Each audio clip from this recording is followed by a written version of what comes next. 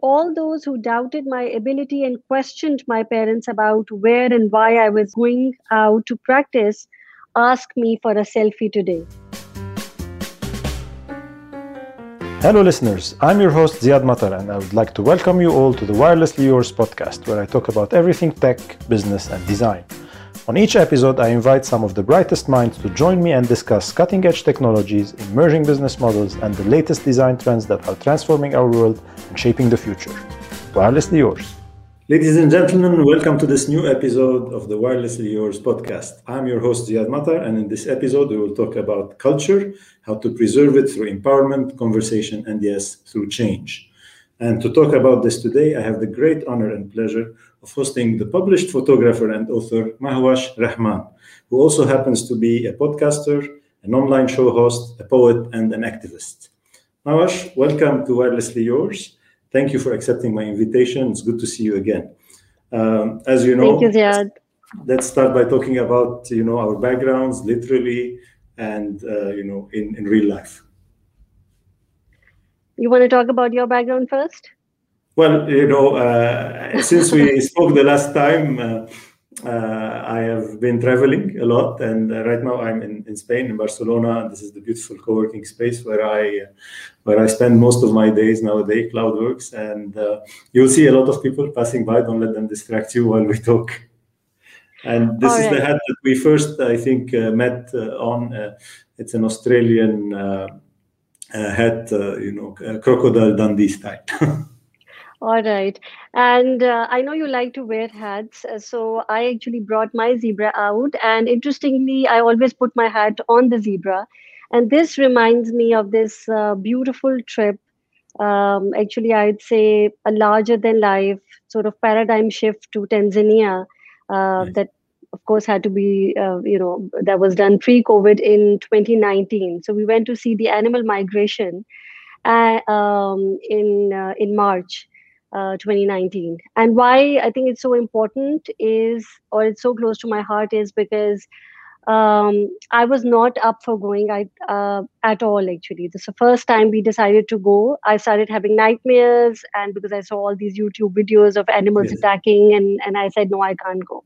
And then I, remembered something which we all have heard, that, the thing that we want the most lies on the other side of the fear.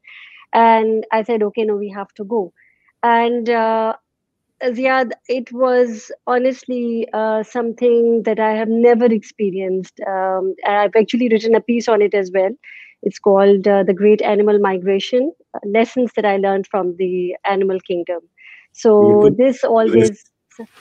We will put a link to this in our description. So this always reminds me that it is so important to overcome your fear and push your boundaries to come out of your comfort zone and do something that you're not willing to do otherwise, and B, of course, to invest in experiences, which is really important. Amazing. I'm glad to hear the story. And is the hat also from the same trip? That's right. So it's African safari hat, I guess. That's right. Beautiful. This getting out of our comfort zone actually brings us nicely into the first section of the podcast. We usually call it the elephant in the room, and I think it couldn't be a more fitting title because your first project, your first published book, was kind of exposing a big elephant in the Zoom: women in green and beyond. I don't know if my audience knows a lot about this, so perhaps you want to tell us a little bit about the story of Women in Green and Beyond, how you got out of that comfort zone, and everybody got with you probably. Right. So just to give you a little bit of background, my journey has been a little unusual because I am a business graduate, and so like 20 years ago, if somebody had told me that I'd be doing the kind of projects that I'm working on today, I would have mostly laughed it off, because at the time I was, straight out from college, from being an MBA, and then I was working as a banker, and that was pretty much it. And when I took time off because of my kids, I went to the art school and I learned photography, and that kind of completely opened this new world, undiscovered world of art for me, at least which I was completely oblivious to. And at that point, I realized that the power of the medium, the power of the medium photography, I realized that without even uttering a word, you're able to say so much. So this project of mine, Women in Green and Beyond, actually started as my thesis project at the art school. And um, this was important because I don't know how familiar you are with cricket, but cricket is really big in our part of the world. Yeah. And at the time, this was 2010. And at the time, we had women cricketers won the Asian Games. So they had come back, and there was a small coverage in the newspaper, and that's about it. And I started talking to my family and friends, and I was surprised to know that most of the people didn't know that the women's cricket team even existed. Um, and when I did a little more research, then I was surprised to know that the women's cricket team had existed for 2 decades. Not, it wasn't there just for a few years, but had existed for a very long time. So I think this is what made me. Uh, this is what prompted me to start this project, because I wanted to give these women the due recognition, and I wanted to celebrate women heroes, and highlight the strength of will and character of Pakistani women. So this is how it started, and as it progressed, as time went by, I kept developing it. I kept because the thesis ended after a year, but there was something which I was not that was not letting me let go of this project. I moved to the US right after, and then I tried to, bring the stories out. I had like digital exhibitions and stuff, but it wasn't going anywhere. I was meeting with a lot of rejections also. But there was a point in my life that I had to ask that why was I not willing to let go, and that made me do a lot of self reflection and ask me where the motivation comes from. And Yes. then of course I realized that being a South Asian woman and having grown up in a society where there's certain women are expected to assume certain roles, there's certain expectations from them. I think it through these women I was trying to I was living my own dreams and Exactly. aspirations.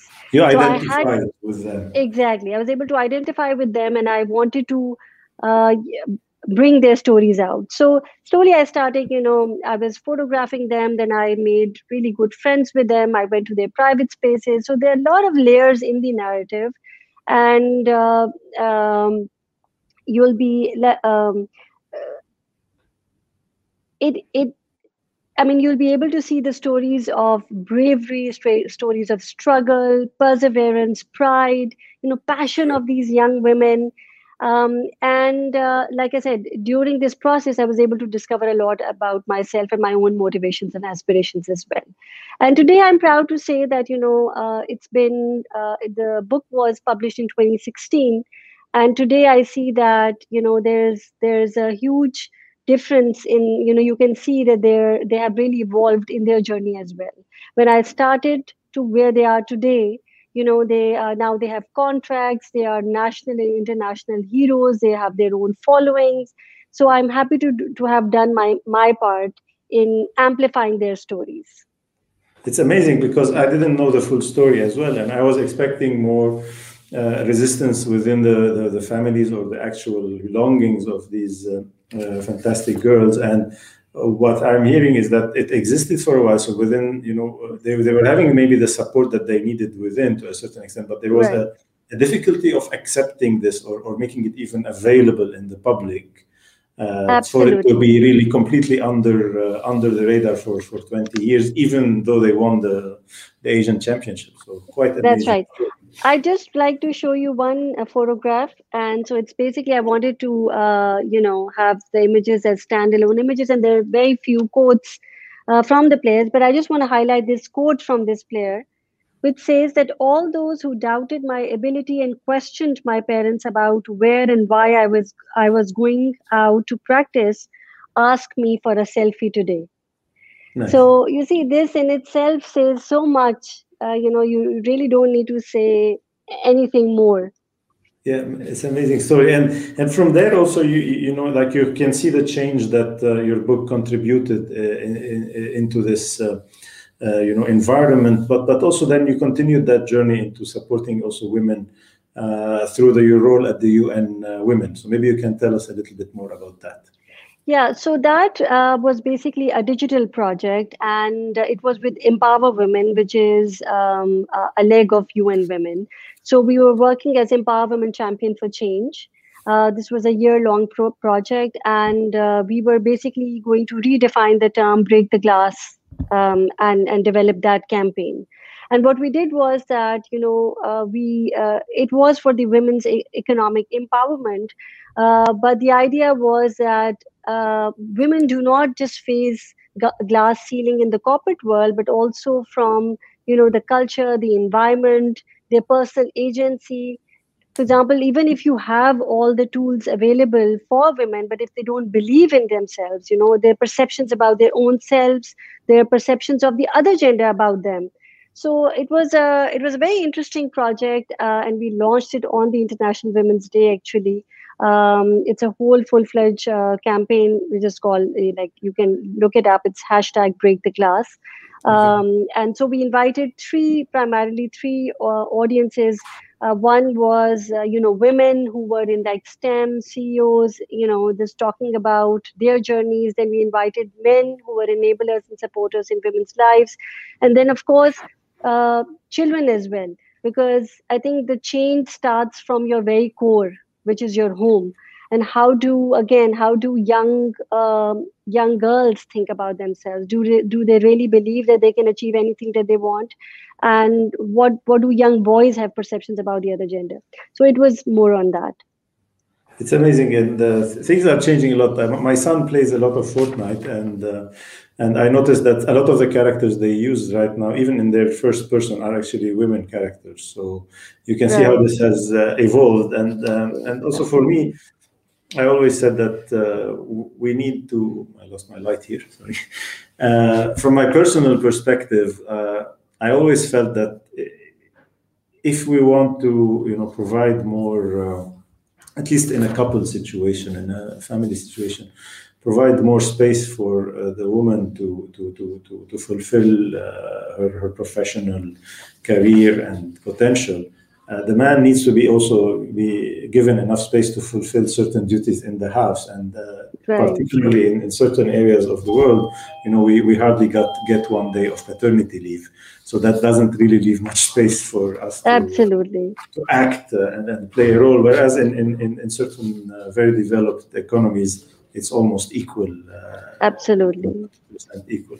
That's amazing. And, we talked a little bit about, this unusual background and unusual shifts that we have done. And, the section in the podcast is called Business Unusual because we don't think that things will be really normal. I don't personally think that things were ever normal, or our ideas of control are just illusions, and we can, hardly even control, what we have in front of us today. And this brings me back to when we met, which is almost a year ago, on one of the first webinars that I probably participated in after the pandemic had started. At the time, we were thinking this will be a few weeks, maximum a month or two, and then things will be back to normal. And here we are. This seems to be, at least some elements of what have changed seems to be sticking with us. And I hope these are the good elements. We are still in the tunnel, but we can see the light at the end of it. But from your perspective, as trying to drive change and support the community, how has this digital medium and the acceptance that comes for it helped you do that in a better way? It has really helped me tremendously, Ziad, because I want to go back a little bit, and I want to highlight a few points as well. See, I think it is really important to see how when people ask you, or people used to ask that, how do you define yourself, right? Then and they will say that do one thing that you're really good at, right? And so then people recognize you for that. And I think this is so yesterday, because I feel that every new skill that you acquired, or every new title that you have, or whatever you jump into, right, it gives you another layer, and it gives you more depth as a person. And I'm specifically saying this because this has helped me a lot during this time, because I was able to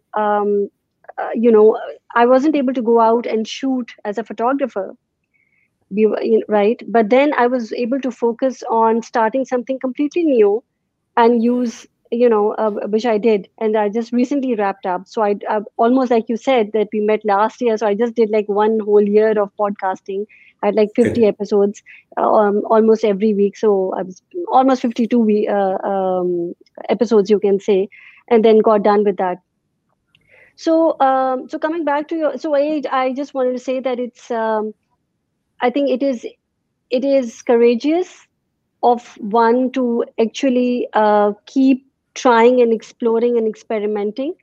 And coming back to your point, I feel that, I mean, honestly, digital media has helped everyone in such a way, because we have become producers ourselves. Yes. Because I remember that we used to have this conversation with my friends a lot, that, when, like, back home, I'm specifically talking about Pakistan, that we have, at times we think, okay, there's not much intellectually stimulating conversations going on. You turn on the TV, people are fighting, the politicians are fighting. The kind of humor there is, it's not really, how should I put it, something that your kids should be listening to. So a lot of that stuff, but what digital media has done, and all these forums like Facebook and Zoom and Insta and TikTok has done, is that they have, they have given us the power to be producers, so we can produce whatever we want. And that has really helped us, I think, amplify our agendas, or our voices, or whatever we're trying to project. So I'll give you an example again with regards to my podcast. That when I've been working on that project for some time, and I sort of developed it and developed a pitch, and then I started reaching out to different corporates that I thought, because it's a podcast for children, so I thought that, maybe, a couple of names that I thought would be interested in sponsoring a project which was geared towards children. And they were either they wanted to take over the project, or they wanted to make like substantial changes.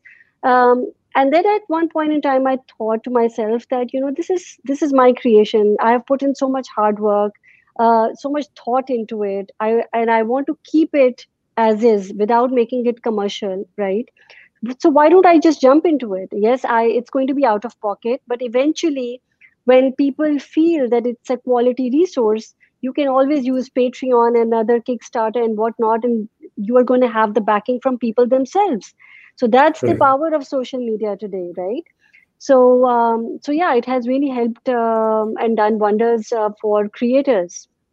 And in addition to this, if we talk about that particular podcast that you mentioned, and maybe give an idea also to the audience about it, it's part of, there is an angle of it to give back. So first, let's talk about the podcast. It's stories in Urdu, right, for kids. So how did it start? And I know that you've done 50 episodes, practically once a week, as you mentioned, and more than close to 30,000 downloads, right?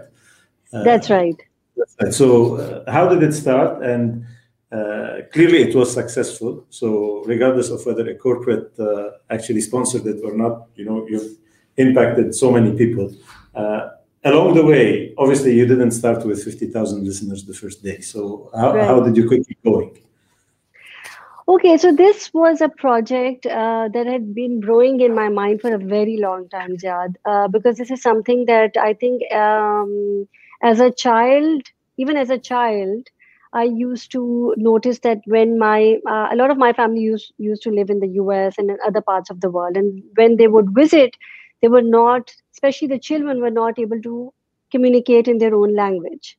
And even as a child, I thought that it was such a huge loss. And specifically, like I shared a beautiful relationship with my grandmother, with my Yeah. grandparents, and I saw that there was this disconnect between these two generations because of the language barrier. So I think I made a very conscious effort. That's why, that was one of the reasons that when my kids were born, and they were both born in the US, then I made a very conscious effort to speak in the native language at home. But at the time, I couldn't find any quality resources online or anywhere, right? So I would just read Urdu stories to them.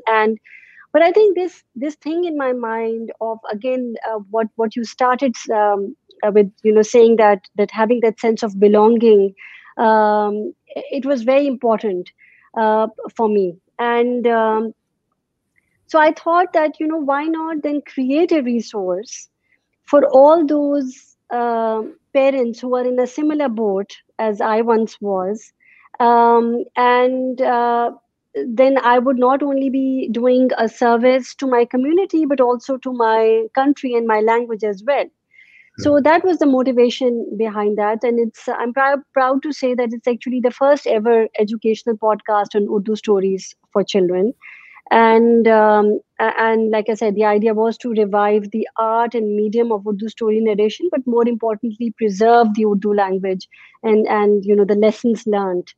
And the format that I follow also is that I tell a story, I tell it in Urdu and English, because I know that it's targeted towards all the expat Pakistani community or South Asian community, whoever speaks Urdu. So I get all these sweet messages from around the world, from all these parents saying that it has really helped us, and we were looking for something similar for a very long time. I was not able to find it. um, so this is the story behind the podcast. And the stories are original that you have created, or you are helping to preserve kind of some traditional Right. storytelling? No, the stories are not original at all. These are the stories which do not have copyright, and I'm sure you have listened to them as well, like most from the Aesop fables as well. And I think every culture has then adopted those, like the hare and the tortoise, all those. And what I do is then I to bring in the educational element to it. Then if it's a story about a tree, I will make it an oak tree, and then we will talk about how what is the life of an oak tree, how tall can it get.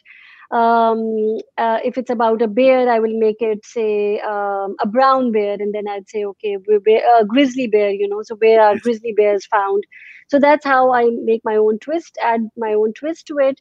And but more importantly, it's I want the kids to have that key takeaway from the story, have that key lesson that should stay with them.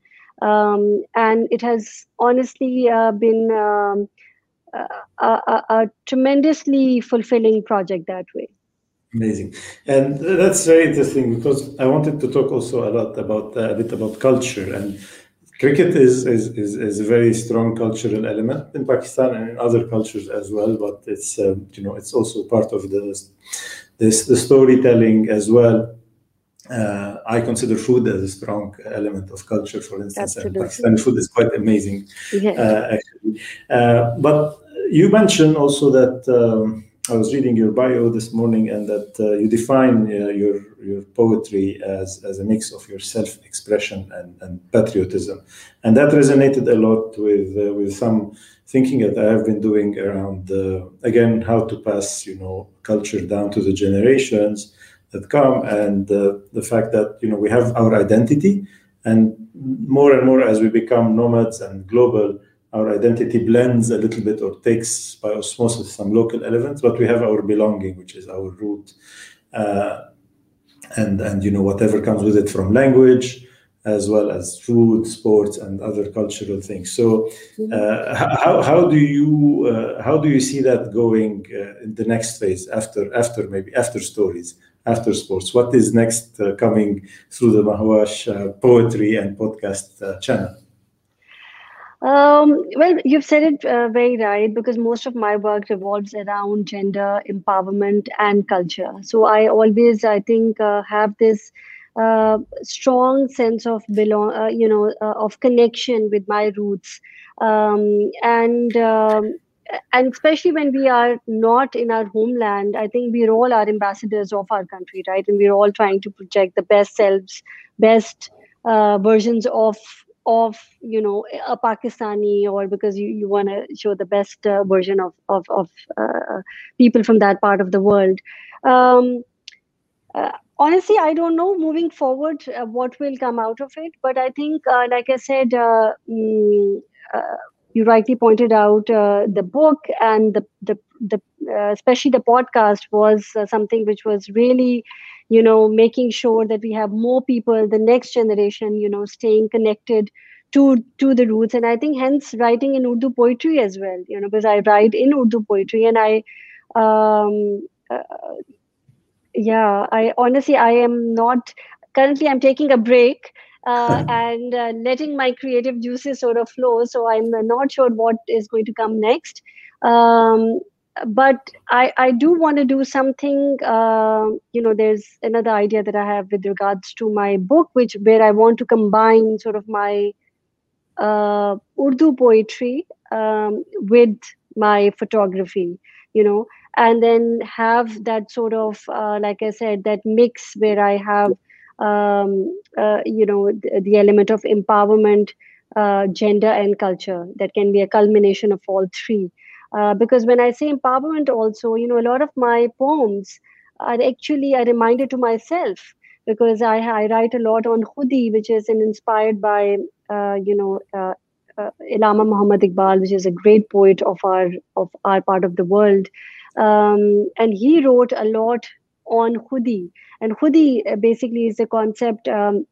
Very loosely, you can translate it in English in terms of ego, but his concept of ego is actually the self-directive energy, which basically means that regardless of your class or your educational background, and any sort of, any individual on this earth, on this planet, has immense power, that we all carry within us, and all we need is to recognize it, to unleash it. Yeah. Yes. So that is where a lot of inspiration for my work comes from. And unfortunately, it's never my work is always layered, so it's never like one thing. So it generally is this combination of these three factors, like I said, where I come from, the South Asian aspect of it, and then of course the empowerment, and then the I just lost my train of thought. All right. I think you said The gender, culture and the sport, empowerment, culture, and the gender, of and course, being a female. Yes. yes. That's quite interesting. Actually, I was in. We had a women business competition in Thai recently, and the finals happened in Dubai around a month ago. And somebody mentioned that I was Lebanese, and we had a guest speaker who heard that. Who made the connection with Lebanese? He was not Lebanese, and he said, "I like three things about Lebanon: Lebanese food, which again like links to the cultural aspect. And then he said, I like Lebanese women, and particularly Lebanese women who cook good Lebanese food. Which then my question to him was like, what if it's a man who cooks good food? Yes, So I think absolutely. that all all barriers and all lines are virtual these days, and Hmm. cross them in any direction that we want. I don't know, from what I'm hearing from you also, and as an advice to anybody who is listening to us, mix and match. Take the best of your collective experience, as little as it is or as gigantic as it might be, and try to give something back. And this medium allows us, whether it's joining somebody else's podcast or starting your own podcast or posting a few Yes. pictures about it. I think it's quite enriching. And a way to give back in certain fashion to the rest of the community, right? Yeah, absolutely, Ziad. And I think the first step is very important, which is to just like Nike says, just do it. You need to start. And I think that is because I hear this comment a lot from people, that when you think about something, you just do it. And whereas we just, we wait for, I don't know, maybe there's a fear of failure or whatever. But I recently read something and I want to share that. I read Trevor Noah's Born a Crime, and he said something so profound. He said that rejection is an answer, Yes. failure is an answer, but regret is something that is going to haunt you for the rest of your life. And you'll never have And the answer. yeah, so Yes. that resonated so profoundly with me, because I thought that exactly, because you are always going to keep thinking about the what if scenarios, and you are never going to find out if you were good at something. And if you fail, or if you keep getting rejections, at least you tried. Yes, absolutely. And I think also, one of the first TED events that happened post-pandemic start was with the writer, I believe, of Eat, Pray, Love. Again, I don't know why food comes always into discussion, but as she was saying, this illusion of control is just crippling us. And I think the fear of failure is also the fear of losing control. I was talking to my son the other day, and we use the analogy of the bicycle. The moment you're going to start moving the bicycle, you're losing control, and you regain control. But that first instant when you move is actually a complete loss of control, because you were standing 100% firm on the ground, and then you put everything in disequilibrium so that you can get started. And it works a lot. So I'm sure maybe some nice analogies we can dig out from the Pakistan women cricket team about, how do you get yourself out there? And some of the best moves, the best scores might have come from a moment where you say, I'm going for it. It doesn't sound 100% by the book, but I'm going for it. Right. Absolutely. And also, I feel, Ziad, if one thing that COVID has taught us all, or has made us realize, is that, we have this attachment to predictability. Right. We are planners, and we take pride in the fact that we are planning ahead. And it just made us realize that we have so little control over things, And so how do we, I think the first step is to embrace that ambiguity, to embrace that, the fact that you don't have control. And the second is, of course, that you have I think as leaders, we need to have the muscle for creativity. What you're doing right now, maybe you wouldn't have thought it otherwise. Maybe if things were normal, you would have never started Wirelessly Yours, right? So like you was coming right, forever. Exactly. So your point when you were saying that, how has digital helped us? It has helped us tremendously, because now we're able to connect with people which we might never have otherwise, because this was not this is the new normal now, but it was never before, right? And it has been technology at the service of this creativity. Again, a lot of the discussion with TikTok, Rami Zaidan the other day from TikTok, was around that and how you can unleash creativity. And of course, we think this is for the kids, but more and more, different generations are going to be on it and expressing ourselves in various ways. Absolutely. Well, actually, Rami really convinced me to get onto TikTok, so I need to. Let's do it. I will be your first follower. Just let me know the handle as soon as you are live. Right. That's fantastic. Thank you very much, Mahwash. And again, great catching up. Hope we can catch up a lot more in the coming period. It was overdue. Ladies and gentlemen, thank you again for listening to this episode. I sincerely hope you enjoyed this conversation, and you can continue talking to us. We will post also Mahwash's links in the description, her social media channel, a link to the book, and other ways to contact us. And, don't forget to subscribe to her podcast, listen to the previous episodes, and hopefully a season 2 coming soon. And before you tune out, also please remember to rate and review Wirelessly Yours on your favorite podcast platform. Thank you very much. Thank you so much, Ziad. Thank you for having me. Take care. Bye-bye. Dear listeners, if you enjoyed this episode, please make sure you subscribe to Wirelessly Yours on your favorite podcast app.